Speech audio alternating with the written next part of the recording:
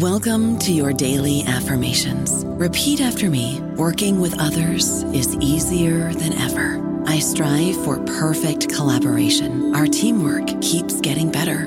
Yeah, affirmations are great, but Monday.com can really get you the teamwork you desire. Work together easily and share files, updates, data, and just about anything you want all in one platform. Affirm yes to start, or tap the banner to go to Monday.com. Hey guys, it is Ryan. I'm not sure if you know this about me, but I'm a bit of a fun fanatic when I can. I like to work, but I like fun too. It's a thing. And now the truth is out there. I can tell you about my favorite place to have fun. Chumba Casino. They have hundreds of social casino style games to choose from with new games released each week. You can play for free anytime, anywhere. And each day brings a new chance to collect daily bonuses. So join me in the fun. Sign up now at ChumbaCasino.com. No purchase necessary. VGW Group. Void where prohibited by law. See terms and conditions. 18+. Hello, everybody. This is Marshall Poe. I'm the editor of the New Books Network, and I'd like to tell you that we have a new and improved website. It has two new features that we think you'll love. One of them is a vastly improved search engine, so that when you type in keywords, you'll get a bunch of episodes really quick. The other is the ability to create a listener account. And in that listener account, you can save episodes for later listening. So you can create a kind of listening list. We think these features are neat and we think you'll enjoy them. Please visit the site today. Welcome to the New Books Network. What do we do when God is silent? This question was asked by the ancient Jewish people during their darkest era, the 7th century BCE. Assyrian armies had ransacked, looted, and burned their once beautiful land, destroying or exiling much of the populace, leaving behind scarred and traumatized inhabitants under a tyrant's rule. In this environment, violence and idolatry flourished. The prophets were silenced and the Torah nearly forgotten, threatening the survival of God's people. Into this spiritual vacuum, 3 new voices arose: Nahum, Habakkuk, and Zephaniah, who are some of the most unfamiliar prophets within the Book of the 12. What were their historical contexts? And what is the main divine message communicated by each? Drawing from the best of traditional and contemporary scholarship, Master Teacher Rabbi Yaakov Beasley shows us why these prophets are as relevant today as they were to the Jews of Judah so many centuries ago. Join us as we speak with Yaakov Beasley about his recent commentary on these prophets, Lights in the Valley. You're listening to New Books in Jewish Studies, a channel of the New Books Network, and I'm your host, Michael Morales.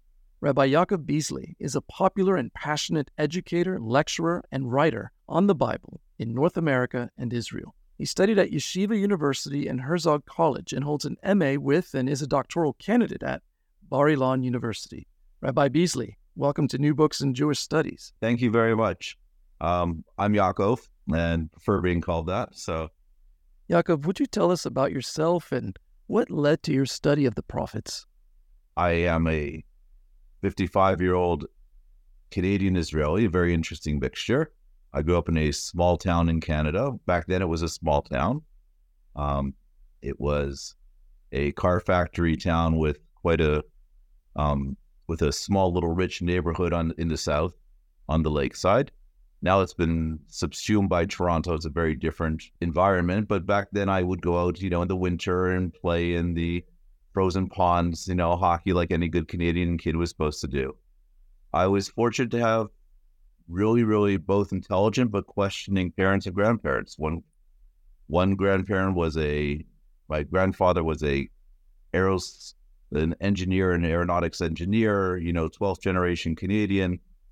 The other was an immigrant from Bukovina, which is now part of Italy, but who spoke 8 languages. But both my mother, my father, my grandparents, my grandmother was, could beat her in Scrabble. They're all very intelligent, but also very questioning, and taught me to ask questions. For my bar mitzvah present, my 13th year, my parents decided to send me away to Israel for a year when I was only in 10th grade. I wasn't sure whether that was a reward or a punishment at the time. I'm the oldest of 5 wonderful siblings, 5.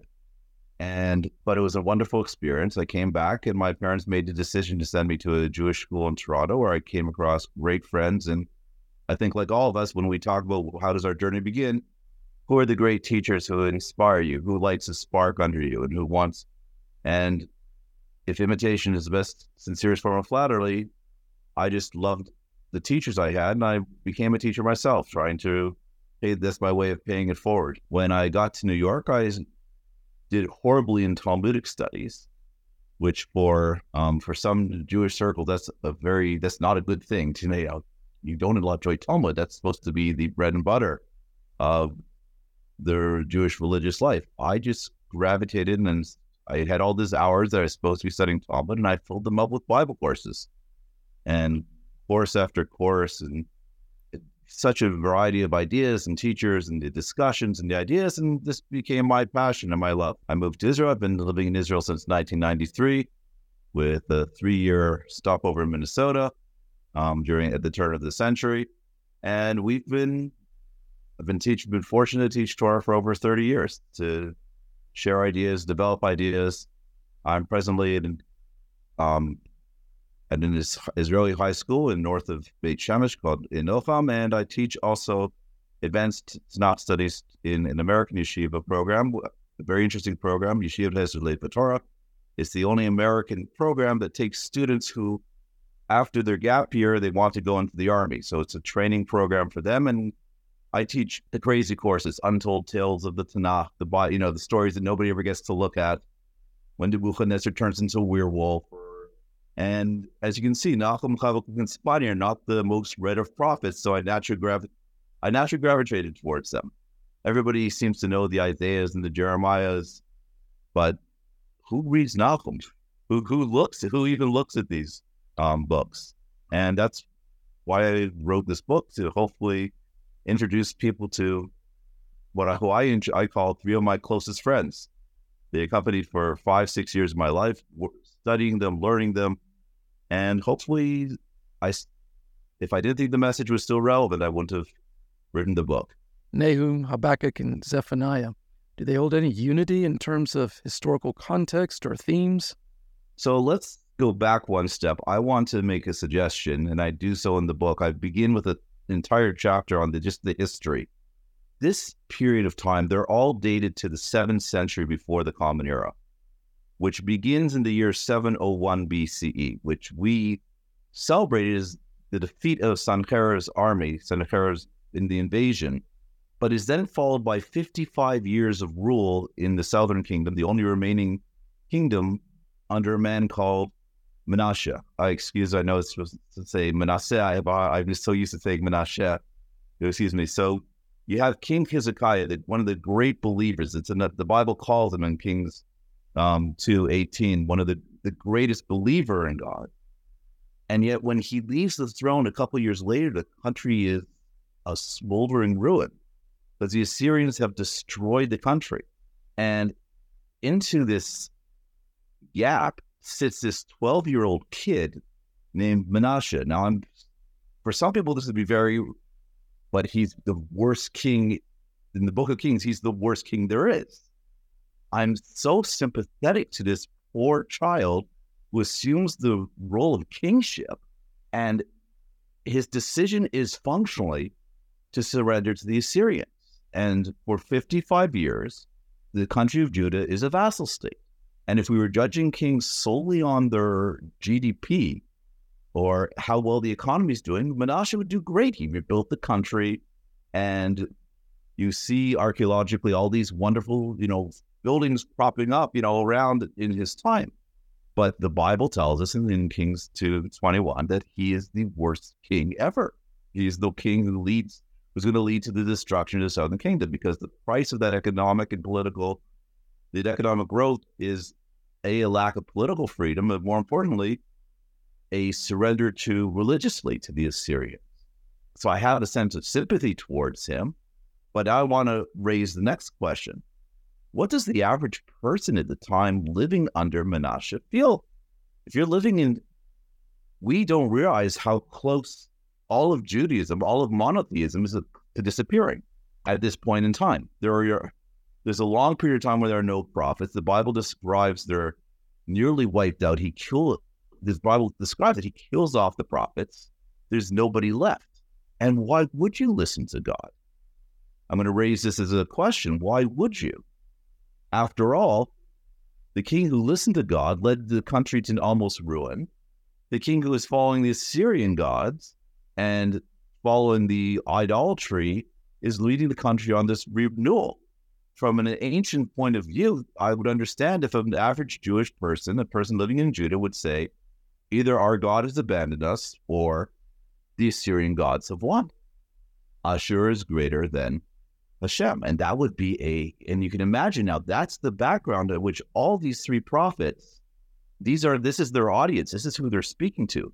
In a contemporary parable, the Jews who came from Russia, at the turn of 1990, and when they started to flood Israel, when the gates and the Iron Curtain falls and the gates open and they're flooding the country, and people who've been so excited now realize we have an entire population of people for 3 generations who don't have the knowledge, the traditions, the beliefs that have characterized the Jewish people. How do we reintegrate them into society? And that is exactly how the Jews at that time period in the 7th century must have felt like. And this is what the prophets have to deal with. So all of these 3 prophets, Nahum, he is going to have to reinterpret the history for his listeners. Habakkuk is going to have to discuss the question that we always ask, which is, why are these good things happening to the bad people? Why are all we see are the righteous being swallowed by the wicked? Where are you, God? Can you please explain what's going on? And Zephaniah, who is going to hold the people accountable, but as we'll save him for the last, his twist on that message is very different. What would the main message of Nahum be, and how would it apply today? The name Nahum is really a misnomer. Nahum means comfort, right? Menachem, condolences, comfort. There's something positive. Yet this is a man whose first words, after the introductory verse are, God is vengeful, God holds grudges, God has not forgotten. He is, not only is it harsh, but he's actually taking one of the most famous lines in the Bible, the recitation of the 13 attributes of mercy in Exodus 34. Hashem, Hashem, El Rahum B'chanan. God is merciful, he is kind, he is gracious, and he turns it into El Kanob Nokem Hashem, Nokem Hashem Ba'oved. God is gentle, God is jealous, God is going to full of wrath, he's going to take revenge on everybody. And he, as important note in the first chapter, he doesn't tell you who the target of his words are. We know, because we read the introduction. His listeners didn't have the introduction, and you have this prophet come out of nowhere, and just very harshly, God is coming for you. God is coming to attack you. God is coming to destroy. And who is he talking about? And is this possible? I gave my son a fun little question at the table the Sabbath table. We were singing a song, and it's the only song that makes reference to Nahum or even hints towards it. That God is is not vengeful, but he keeps track of those who are protective of the Sabbath. It's the only allusion to Nahum in the Jewish Sabbath liturgy. It makes everybody uncomfortable. In the book, I mentioned that there are Christian scholars who say explicitly, this is not the God, this is an Oriental God. This is earlier scholars were making the distinction between the Old and the New Testaments. This is the Oriental, vengeful God. This is not a God of our canon. But even in Jewish thought, the only time it appears in the liturgy is actually in the triennial Haftorah cycle, and it's read when they would read the story of the rape of Dinah, which, if you think about what that means, it is understood as we're coming for you. And this is not the way we portray God, not in our Hebrew schools and not in our Sunday schools. God is coming to get you. God is, and we don't know who it is. And then slowly, like a magician, Nahum slowly reveals who he's talking about. He's talking about, believe it or not, the Assyrians.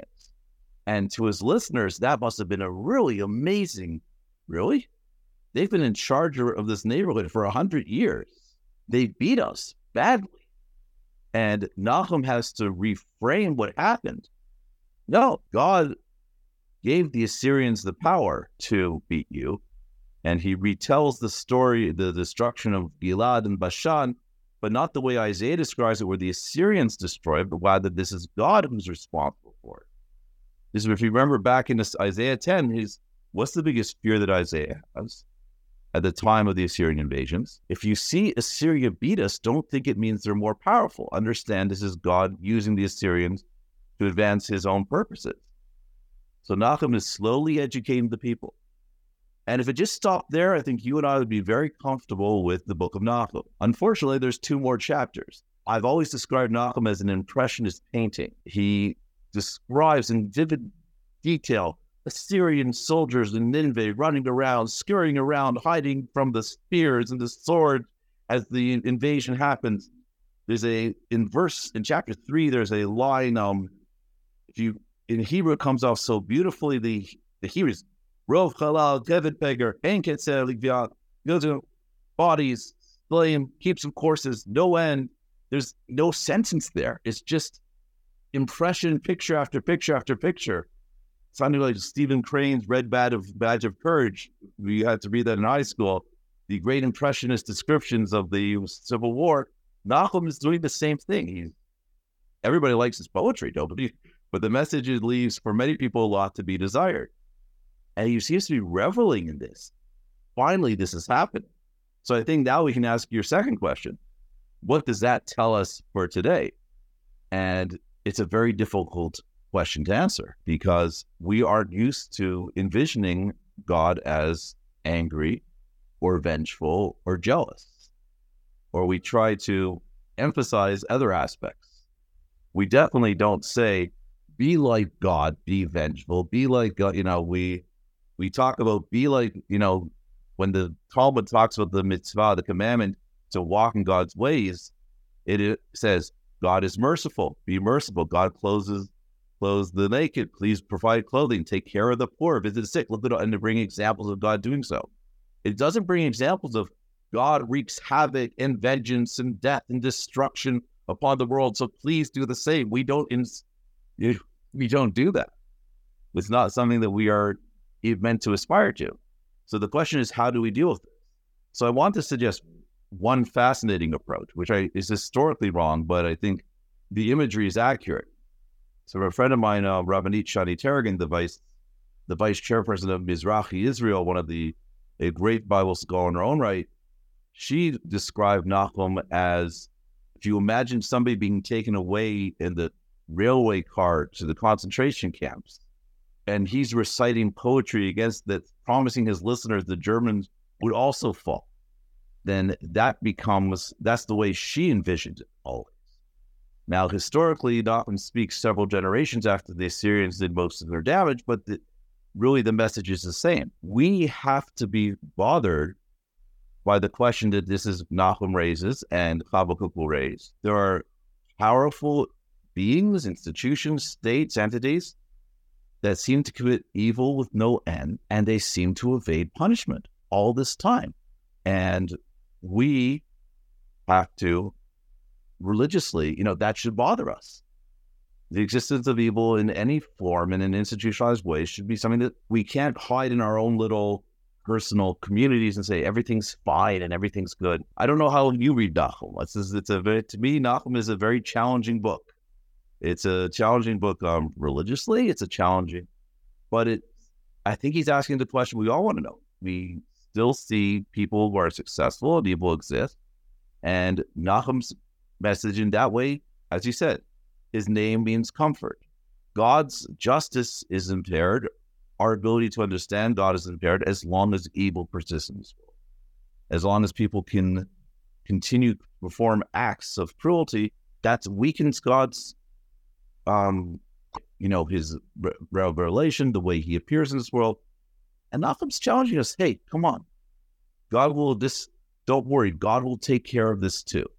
And the question I always ask is, so his listeners listening to him, surrounded by an Assyrian soldier at the marketplace, if you can imagine the Assyrian soldier here, and this guy is quietly teaching, he's not going to be here in 10 years. He's not going to be here in 20 years. He too will disappear. The Hebrew saying is, Gamze Yavor. This will pass. The Yiddish saying is much more fun, which is these famous, if I could just tell an old Yiddish proverb, if you don't mind. Go for it. Okay, so the Polish nobleman calls his Jewish landowner and says, I need you to, the Catholic Church is on my case. Please, I have to evict you. You have to leave. And the overseer, as it were, he turns and says, that's too bad. I can teach your horse how to speak. He goes, really? And he goes, yeah, it's not a problem. Okay, but it'll take a year. All right, I'll give you a year. Teach my horse how to speak. I'll stand up to the bishop. And so he goes home, and like any good husband, what does he do? Tells his wife, I've made this great deal. What happened? The nobleman just went crazy. He wants to throw us out. So I told him I could teach the horse to speak. And she goes, are you crazy? Are you nuts?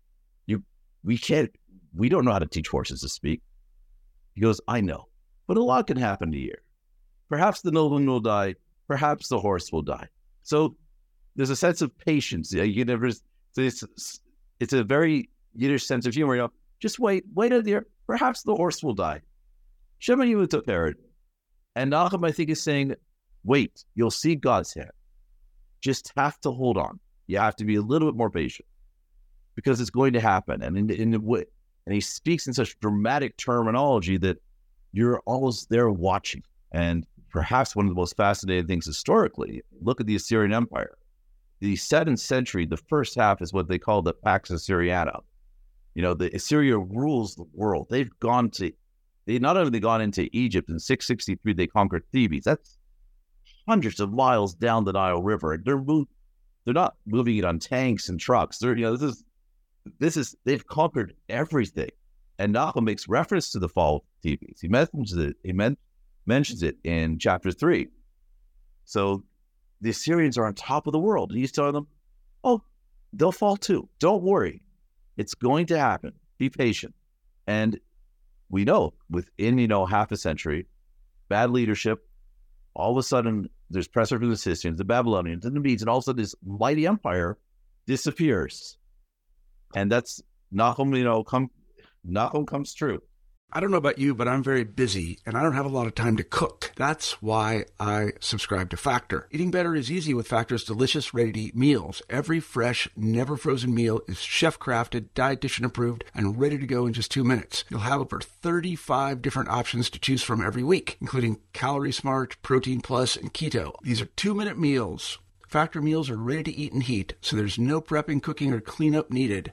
They're flexible for your schedule. Get as much or as little as you need by choosing your meals every week. Factor is the perfect solution if you're looking for fast, premium options with no cooking required. Sign up and save. We've done the math, and this is important. Factor is less expensive than takeout, and every meal is dietitian approved to be nutritious and delicious. Head to factormeals.com/NBN50 and use code NBN50 to get 50% off. That's code NBN50 at factormeals.com/NBN50 to get 50% off. Habakkuk is a very different sort of book, narrating the prophet's own struggles and dialogues with the Lord, and it ends with his prayer and hymn. Would you give us insight into Habakkuk's message? I think he's asking the question we all ask, right? Why is there evil in this world, and why does it appear to flourish? And let's begin from the very beginning. The prophecy that he foresees, and it says, how long, O Lord, will I cry out and you not hear me? And I think the first important point of this book is he's allowed to voice that. Nobody tells him that he's not a believer or he is in some way forbidden. There's something, it's not proper to ask that question. He's told, he's asking, part of this book is not only here's a list of theology 101, and here's all the answers you need when the non-believer confronts you. This is a very personal book, and it's a very, very challenging book. And he goes through 2 dialogues where he turns to God and he says, I see evil around me. I see all these robbery, injustice, strife, contention. He's got all the, in Hebrew, just piles on. Aven, Amel, Riv, Madon. And he says, prayer is not respected, meaning goodness, why would somebody be good if evil pays? Why? What? Do you not understand the effect of, do good because you're defeating your own purpose, God. And justice has become we'll call it. And God responds in this first dialogue, oh, don't worry, I have the perfect solution. They're called the Babylonians. They're going to come in and clean up everything. At which point, Habakkuk throws his hands up in the air and he says, I'm complaining about injustice. And he doesn't say whether he's referring to the injustice of the people of Judah, the Jews of his time. Is he referring to the Assyrians? And somehow replacing them with a worse government is somehow the answer. How does this solve the problem? And this becomes for Habakkuk, he goes, this doesn't do anything. In fact, all that happens is the Babylonians are going to invade in a way that nobody escapes. And he describes it like a net, the fish net that comes. But we talk nowadays about the problem about fishing in the oceans because these trawlers use these nets that are so small that not even the smallest fish can survive. Okay, we talk, this is what the way Habakkuk's already describing the Babylonian army as they come through. And whether he lives, I don't have a problem with placing him earlier. There are many scholars who like to place him close to the Babylonian rise, which begins with the Battle of Carchemish in 605. I place him actually in the time of Menashe as well. It's because he's very similar to Nahum. He's asking the same questions. If you want to place him a little later, that's fine. But it has to be, the Babylonians' advance has to be a surprise, the way he speaks about. And then almost like a spoiled child, but it's fascinating. In chapter 2, he begins, I will stand right here until I get an answer. I'm going to stand here and I'm going to draw a circle in the sand, and I'm not leaving until I get an answer. And rabbinic tradition says the great Honi, the circle maker, learns from Habakkuk. Sometimes you just have to stand in front of God. There's a story of Honi demanded rain, and he's not going to take no for an answer from God, and he's going to fight for rain all the way through until the rain comes. And this is and he learns it from Habakkuk. Sometimes you have to turn to God and say, I can't accept this. I need an answer. And God's response is, okay, there will be an answer, but it's going to take some time, meaning you won't be able to see it immediately. This is really the same answer that King David talks about in the Song for the Sabbath in Psalm 92, where he says, fools look around, but King David gives you the question and answer immediately. Fools look around and see the wicked flourish like grass, which is such a great image because there's so many of them, but ultimately they're there here today, gone tomorrow. And along comes, but the righteous, he will grow like a large palm tree, which is a beautiful, majestic tree which will last for a very long time, but it takes time for that to grow. And that's David's answer to this question. God himself is telling Habakkuk, you just have to be patient. It's really very hard you keep hearing this word patience again and again, but the prophets are wrestling with the questions that we always should be wrestling. So on one hand, Habakkuk is telling us about the importance of asking questions. It's not discredited. In fact, that's part of the dialogue is part of the prophecy, as it were. Part of his prophecy is not just, he asked a question, God gave him an answer, but there's religious value to the very questions that he asked. And it's something that we so often just forget. We're so running to try and find the answer, we have to be motivated to be asking the questions. And then God finally says, I'll give you an answer, but you have to have faith, and you have to wait for it to come. And the righteous will live by his faith. And that's the first half of Habakkuk. And if I stopped here, that would be, okay, he told me wait. What happens next? Once again, but there's more. And Habakkuk actually tries to formulate two answers on his own, one in chapter 2 and one in chapter 3. And you talked about, that there's a psalm in the 3rd chapter, but let's look at chapter 2, because that's the one everybody skips. It's interesting.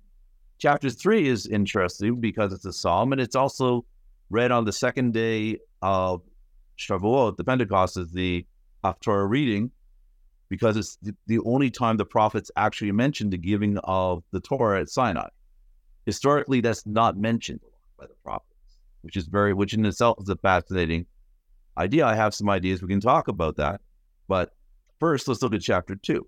In chapter 2, he goes through 5 separate woe prophecies. Woe to he who builds a house that is not his, and the house will collapse. And he then ties it to Babylon. Woe to he who makes evil profit, and for this tone will cry on the wall. Woe to he builds a city of bloodshed. And it's interesting. This is an interesting answer, because he says, what he said is, I'm suggesting you build a house with, and he describes it, the bricks are the axe by which you build it. I build a house illegally. I build a house with evil acts and evil deeds. It will collapse under its own weight. He doesn't mention God's name. He says the very nature of evil is it will collapse. And it's something that you have to watch what happens. I remember I taught many years ago this wonderful, wonderful student. And we were talking about business people. And everybody, 18-year-old girls, businessmen, they're always trying to rip you off. They're always trying to make money. And this girl got up and she was so upset. She goes, are you crazy? My dad's a businessman. And if he was ever dishonest, or he ever deceived a customer, or tried to defraud one of his suppliers, he'd be out of business. Real human progress, the real actions are actually very moral. I provide you the best service I can. You provide me the best payment you can. What Stephen Covey in the 90s called the win-win situation. But she was upset that people think to be successful in business, you have to be immoral, you have to be sneaky, you have to be deceitful. And she was adamant. No, it's not just. I appreciated her loyalty to her father, but it was really awakening to me the way she was. No, this not the way business works. If you want to be successful in life, evil doesn't pay. You do what's right, and everything will take care of itself.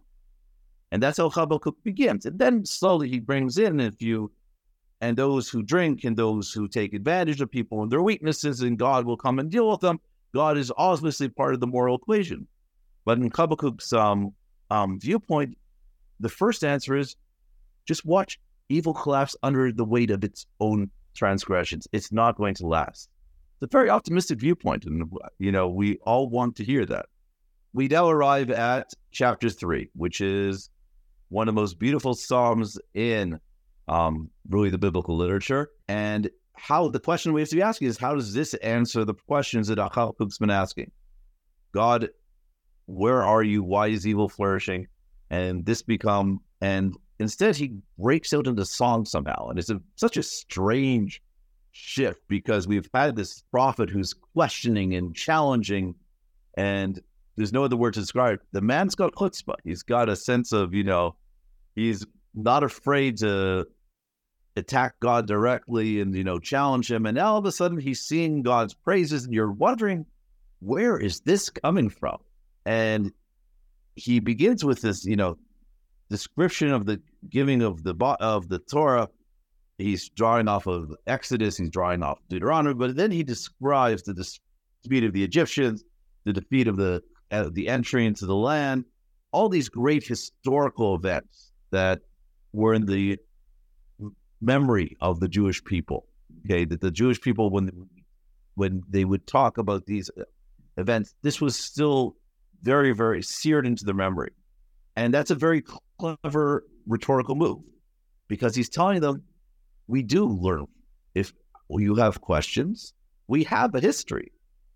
This isn't someone new. This isn't someone that you're not asking the theological question of somebody who hasn't been involved in the past.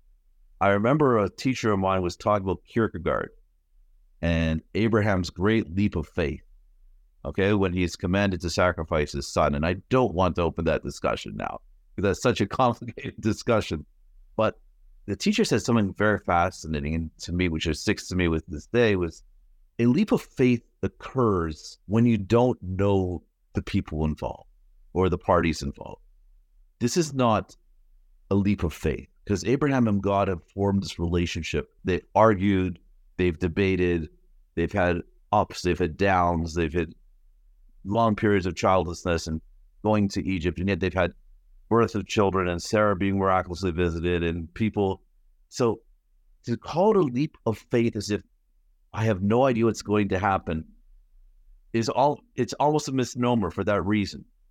When you have that relationship, then you learn to trust, you learn to open up. And that was his end.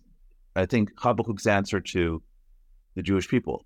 He does it in song, and he doesn't instead of say, guys, have you forgotten everything you learned in Jewish History 101? Have you not learned that God will care for the poor, for the downtrodden? You forgot. He doesn't berate them, but he just simply begins to sing. And it's such a beautiful shift. It's a very pleasant shift in the way that Habakkuk has been approaching up until now. Has been very argumentative and very, combative, and now it's song. And this becomes, I think, such an important message. Look at history. You can trust. You have this relationship. You can trust God. And this is how you learn to develop the trust. When somebody's been in a relationship for 2 months and they, I'm not sure, what does he, you see this, young couples all the time, but somebody who's been through, years and years together, as the old musical said, for 25 years, I've darned your socks, washed your clothes. If that's not love, what is? From Fiddler on the Roof. But there's tremendous meaning in that, because you've built something together and you've done something together. That's what Habakkuk, I think, tries to tell the people. So he starts off so combatively, and at the end, he is so happy. It ends, I will rejoice in the Lord. I will jubilate in the Lord of my salvation. God, the Lord, is my strength. Okay, to the conductor with my melodies. And he's like, I just want to sing. He's ready to break forth in song.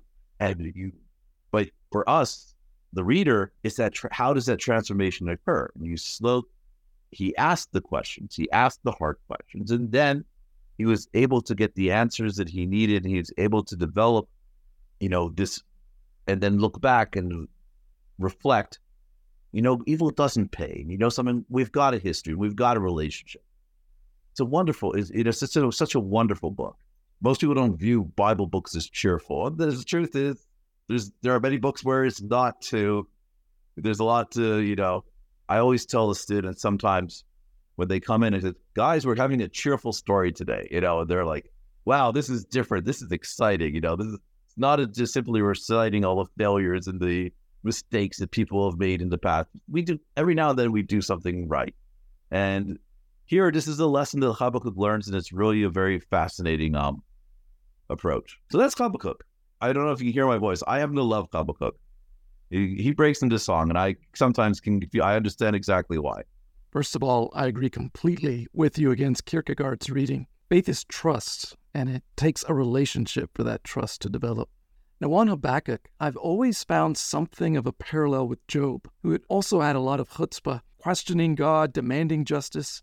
And then when God shows up in his fearsome glory, Job's questions fall to dust. It's like the answer is God himself, not some syllogism. And I wonder if that's also what Habakkuk's prayer is about. God came from Teman, the Holy One from Mount Paran. His glory covered the heavens. The everlasting mountains were scattered. It's like a verbal theophany. And after his eyes are open to the greatness of God, his questions seem less urgent. And he's able to wait patiently on God for his salvation. And even though the fig tree may not blossom, he's still able to rejoice in the Lord. I had a teacher once say about Job, he was questioning the nature of God's response to him. God finally shows up, magically. And he says, God evades the issue. Okay, he doesn't answer any question. Do you know the stars of the sky and the birds and the fish? I remember my teacher saying this, Rabbi Nahum of blessed memory, what does Job's failure to master the science of ethicology have to do with the theological validity of his spiritual yearnings? That was this 18-year-old. I'd never heard anybody put that many multisyllabic words together in a sentence before. It was in and of itself fascinating, but it was, and his answer was very much what you said. Job doesn't get the intellectual satisfaction. Now I've got the handbook to God for dummies 101. I know what God is doing at every moment in time. But whereas he had previously believed in God as a theoretical construct, now God is somebody who spoke to him. And that was comforting. And that, what he argued, was the real message of Job's answer, which I thought was such a fascinating. That's what it's about. Do we get to those moments in life when we get to sense God's presence and that feeling where things are just going to be all right? We have those moments.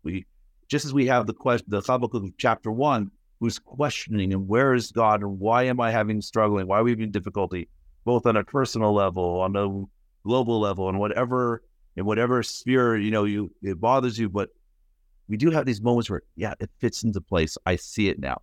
And you just sense God's presence, and that helps. And that's what Habakkuk, I think, is really trying to say to his listener. Turning to Zephaniah's prophecies, what has always amazed me is the contrast between how the book begins and ends. It begins with prophecies of doom and judgment on Israel for idolatry, but it ends with the Lord rejoicing over Israel and quieting her with his love, even singing over the nation. Would you tell us about this transformation, how Zephaniah ends with hope? Do I have 5 minutes just to introduce Zephaniah? Of course, yes. Zephaniah.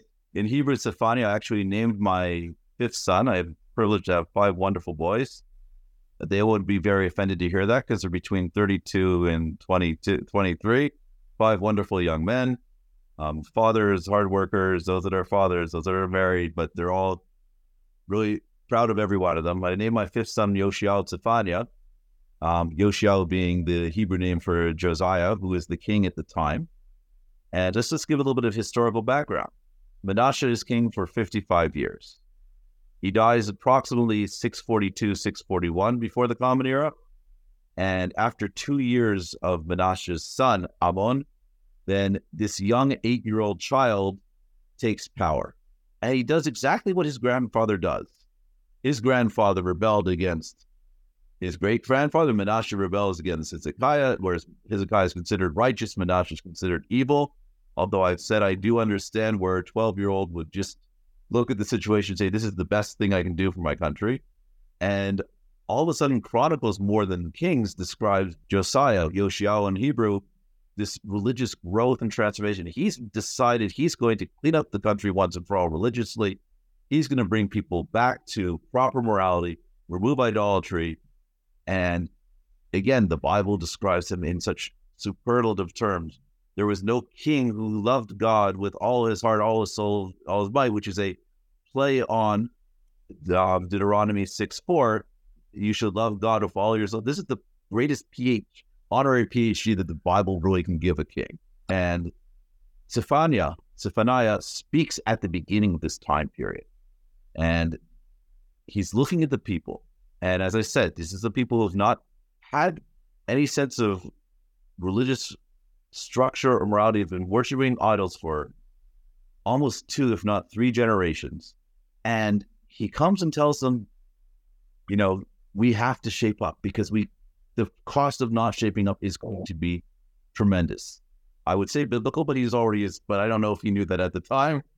But he brings references to Noah's. At the beginning of the book, he's bringing references to Noah's flood, the story of the flood, and at the end, he's bringing references to the Tower of Babel. Okay, he's talking about everybody talking in a clear language. He's really denigrated by scholars. I came across one scholar, and I just want to read the quote because it just upset me so much.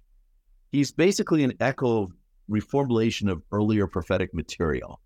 And it sounds like, in contemporary terms, as we're saying, he'd be a cover band for side B 45s. He's just almost everything that he says, there's really nothing original, but it's so untrue because he's doing it with a very different audience and he has to choose his words so carefully.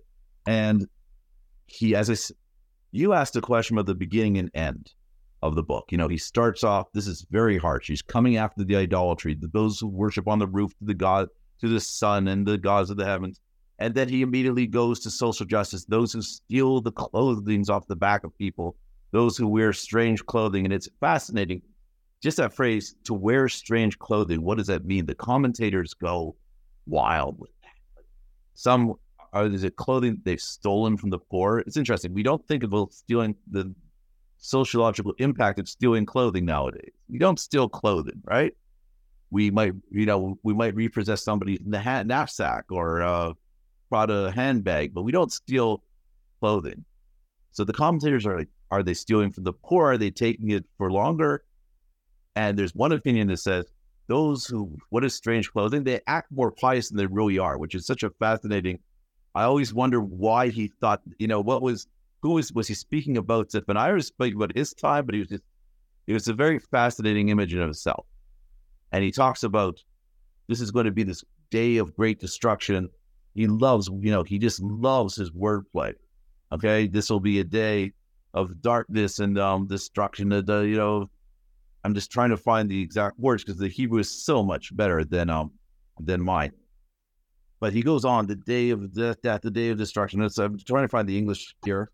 The day of God is near, the day of Hashem, a day of fury, a day of trouble and distress, a day of destruction and desolation, a day of darkness and blackness. Yom tzara mitzukah, Yom shoah mishua, Yom chosh b'afilah, Yom anar. You just hear the rhythm of his speech. It's such beautiful Hebrew.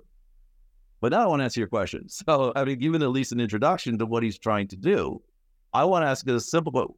Why does he begin with the flood imagery? What would the flood imagery symbolize to the ancient listener? And I suggest in the book that Zephaniah, I find to me the most fascinating of all the prophets there, because what he makes clear to his listeners, the flood spares no one. And the flood is not just coming for it. You phrase the question, destruction will come for the Jewish people, and then it will be redeemed for the Jewish people. Zephaniah doesn't see destruction coming for the Jewish people. He actually sees the fate of the Jewish people, the fate of humanity, intertwined, interlinked, connected. If we both have to get it right, everybody has to play their part, and that's part of the flood imagery. It's a very, very universal message. It's not a specific, I'm going to do to you what the Assyrians did, or I'm going to do to you what the Midianites did in the time of Gideon. No, I'm going to bring a flood upon the world. Beast, fowl, fish. I'm going to return the world back to, he almost, in the chapter 1, it's very clever, literally counts down, undoes creation. Because all of us need to get this right. And the structure I suggest in the book is chapter 1, it begins with a destruction that will threaten everybody, interesting enough. And then a destruction that will threaten the Jewish people. And then the way out. The second section begins destruction of specific nations around. Again, it's this universal destruction that will affect the Jewish people. And then the way out. And then he flips it in the third chapter in verse 9, where he says, first we're going to redeem the nations of the world, and then we're going to redeem the Jewish people, and then everybody is going to be redeemed, and we're all going to rejoice in each other's successes, which is really, to me, a very fascinating, the structure, I think, conveys the message. He's not looking at this and saying, well, this is only for us and only for you. It's a very, very challenge, Isaiah is considered universalistic. Amos has moments of universalism, where he's talking to the nations. But Zephaniah, more than anybody, is the one saying we've all got to get it. And I think that's why he specifically focuses on the two Genesis imageries of the flood story and this Tower of Babel. Because what connects the two? There's no Jewish people. This is humanity, which has a stake in the cause. It's not just, if this people is successful, and if they're not successful, then we can all just, no. This is we are all in this together. And this is what God originally intended. God did not, my students get very offended when I say this, but the Jewish people are plan C. If you read the Bible carefully, we're not supposed to be God's chosen people in the Bible. The way the Bible portrays it, we're supposed to. Adam was given a chance. Noah was given the chance. The people of Babel were given a chance. And then God says, okay, I'm going to bless Abraham, but the goal of blessing Abraham is to bless all the people of the world. And if they can get it right, and they can get it right, I can bring everybody back to a state where everyone together can properly worship and celebrate the world that God created. And that, I think, is what motivates Zephaniah. He's such a fascinating character. It's a very unique message. And as I mentioned, there's a playfulness in his Hebrew too. I have to mention it. When he starts talking about the Philistine cities, okay, he talks about Gaza will be deserted, Ekron will be a wasteland. But if you hear it in Hebrew, he azazuva, ekron te'aker, ekaron te'aker. You hear the wordplay. He and Micha are really the two prophets in my mind that really just Nahum as well. But Nahum makes upwards that aren't seen. He's more he makes upwards. He's Shakespeare. He's the Shakespeare of the prophetic canon. But Zephaniah and Micha, you just feel the love for language that they have. And that's something we don't appreciate as much as we should sometimes. So that's Zephaniah. Zephaniah is talking to a people who really, really are on their last legs. If Yoshiao gets it right, then that's going to be great. And if he doesn't, then we're going to have to, and that's what happens. When the Josiah dies in 608, the southern kingdom falls apart within 2 decades. And it's almost as if the Bible says, okay, this experiment of Jewish national sovereignty is a way for values and morals to be demonstrated is not working. And let's see what happens next. And it's an interesting question that that anybody who's reading the Bible or just following what's happening in the news nowadays is asking themselves, how do we get to that next state? How do we go back to what that plan is? And that's Zephaniah. That reversal of the Tower of Babel imagery is also seen in Micah 4 and Isaiah 2 as the nations stream to Zion, whereas at the Tower of Babel, the nations were dispersed and scattered in divine judgment. Eventually, there's the great hope that the nations will return to God by coming to Zion. I think so my next book is actually on Micha, okay? The book will be coming out in the winter. Today we just sent last things to be done, blurb, probation, so the next book will be Joel and Obadiah and Micha. It'll be a little bit bigger. They're longer books, except for Obadiah. They come from a different time period, but the challenge is that we all face the same challenges. We're all facing the same, how do we do what's right in this world? How do we not get distracted? How do we not get discouraged? How do we find comfort where we need to find comfort? And how do we hold people accountable? We need to hold them accountable. And these are the questions that anybody who studies the prophets realizes that they're wrestling with. So we know what's on the horizon for you in terms of writing and book projects. That was my next question. Are you still working on your doctoral dissertation? So the dissertation is on the rhetoric of Micha. Okay, Micha's use of allusions in the rhetorical. And what happened was there's a point in time where I said, okay, I'm working 2 full-time jobs right now. And the dissertation actually much of it became the book that will come out in the fall and the winter on Micha. Micha's going to be, a lot of the ideas there were developed from the dissertation. And when I have, the worst statement, I'm sure you're aware to say, when I have the free time to get back to the dissertation, or I take a year off, then I intend to finish. Until then, however, I'm going to, I'm continuing to write, continuing to work, and hopefully do the right thing. Rabbi Beasley, thank you so much for being with us on the show, for sharing your insights into these biblical books. Thank you very much. It's always a pleasure to talk about close friends of mine, and Nahum and Zephaniah are worthy of greater recognition than they deserve. And thank you for taking the time to talk to me today.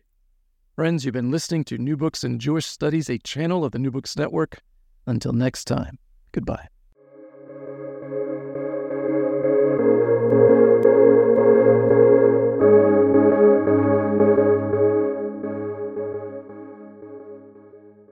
It is Ryan here, and I have a question for you. What do you do when you win? Like, are you a fist pumper?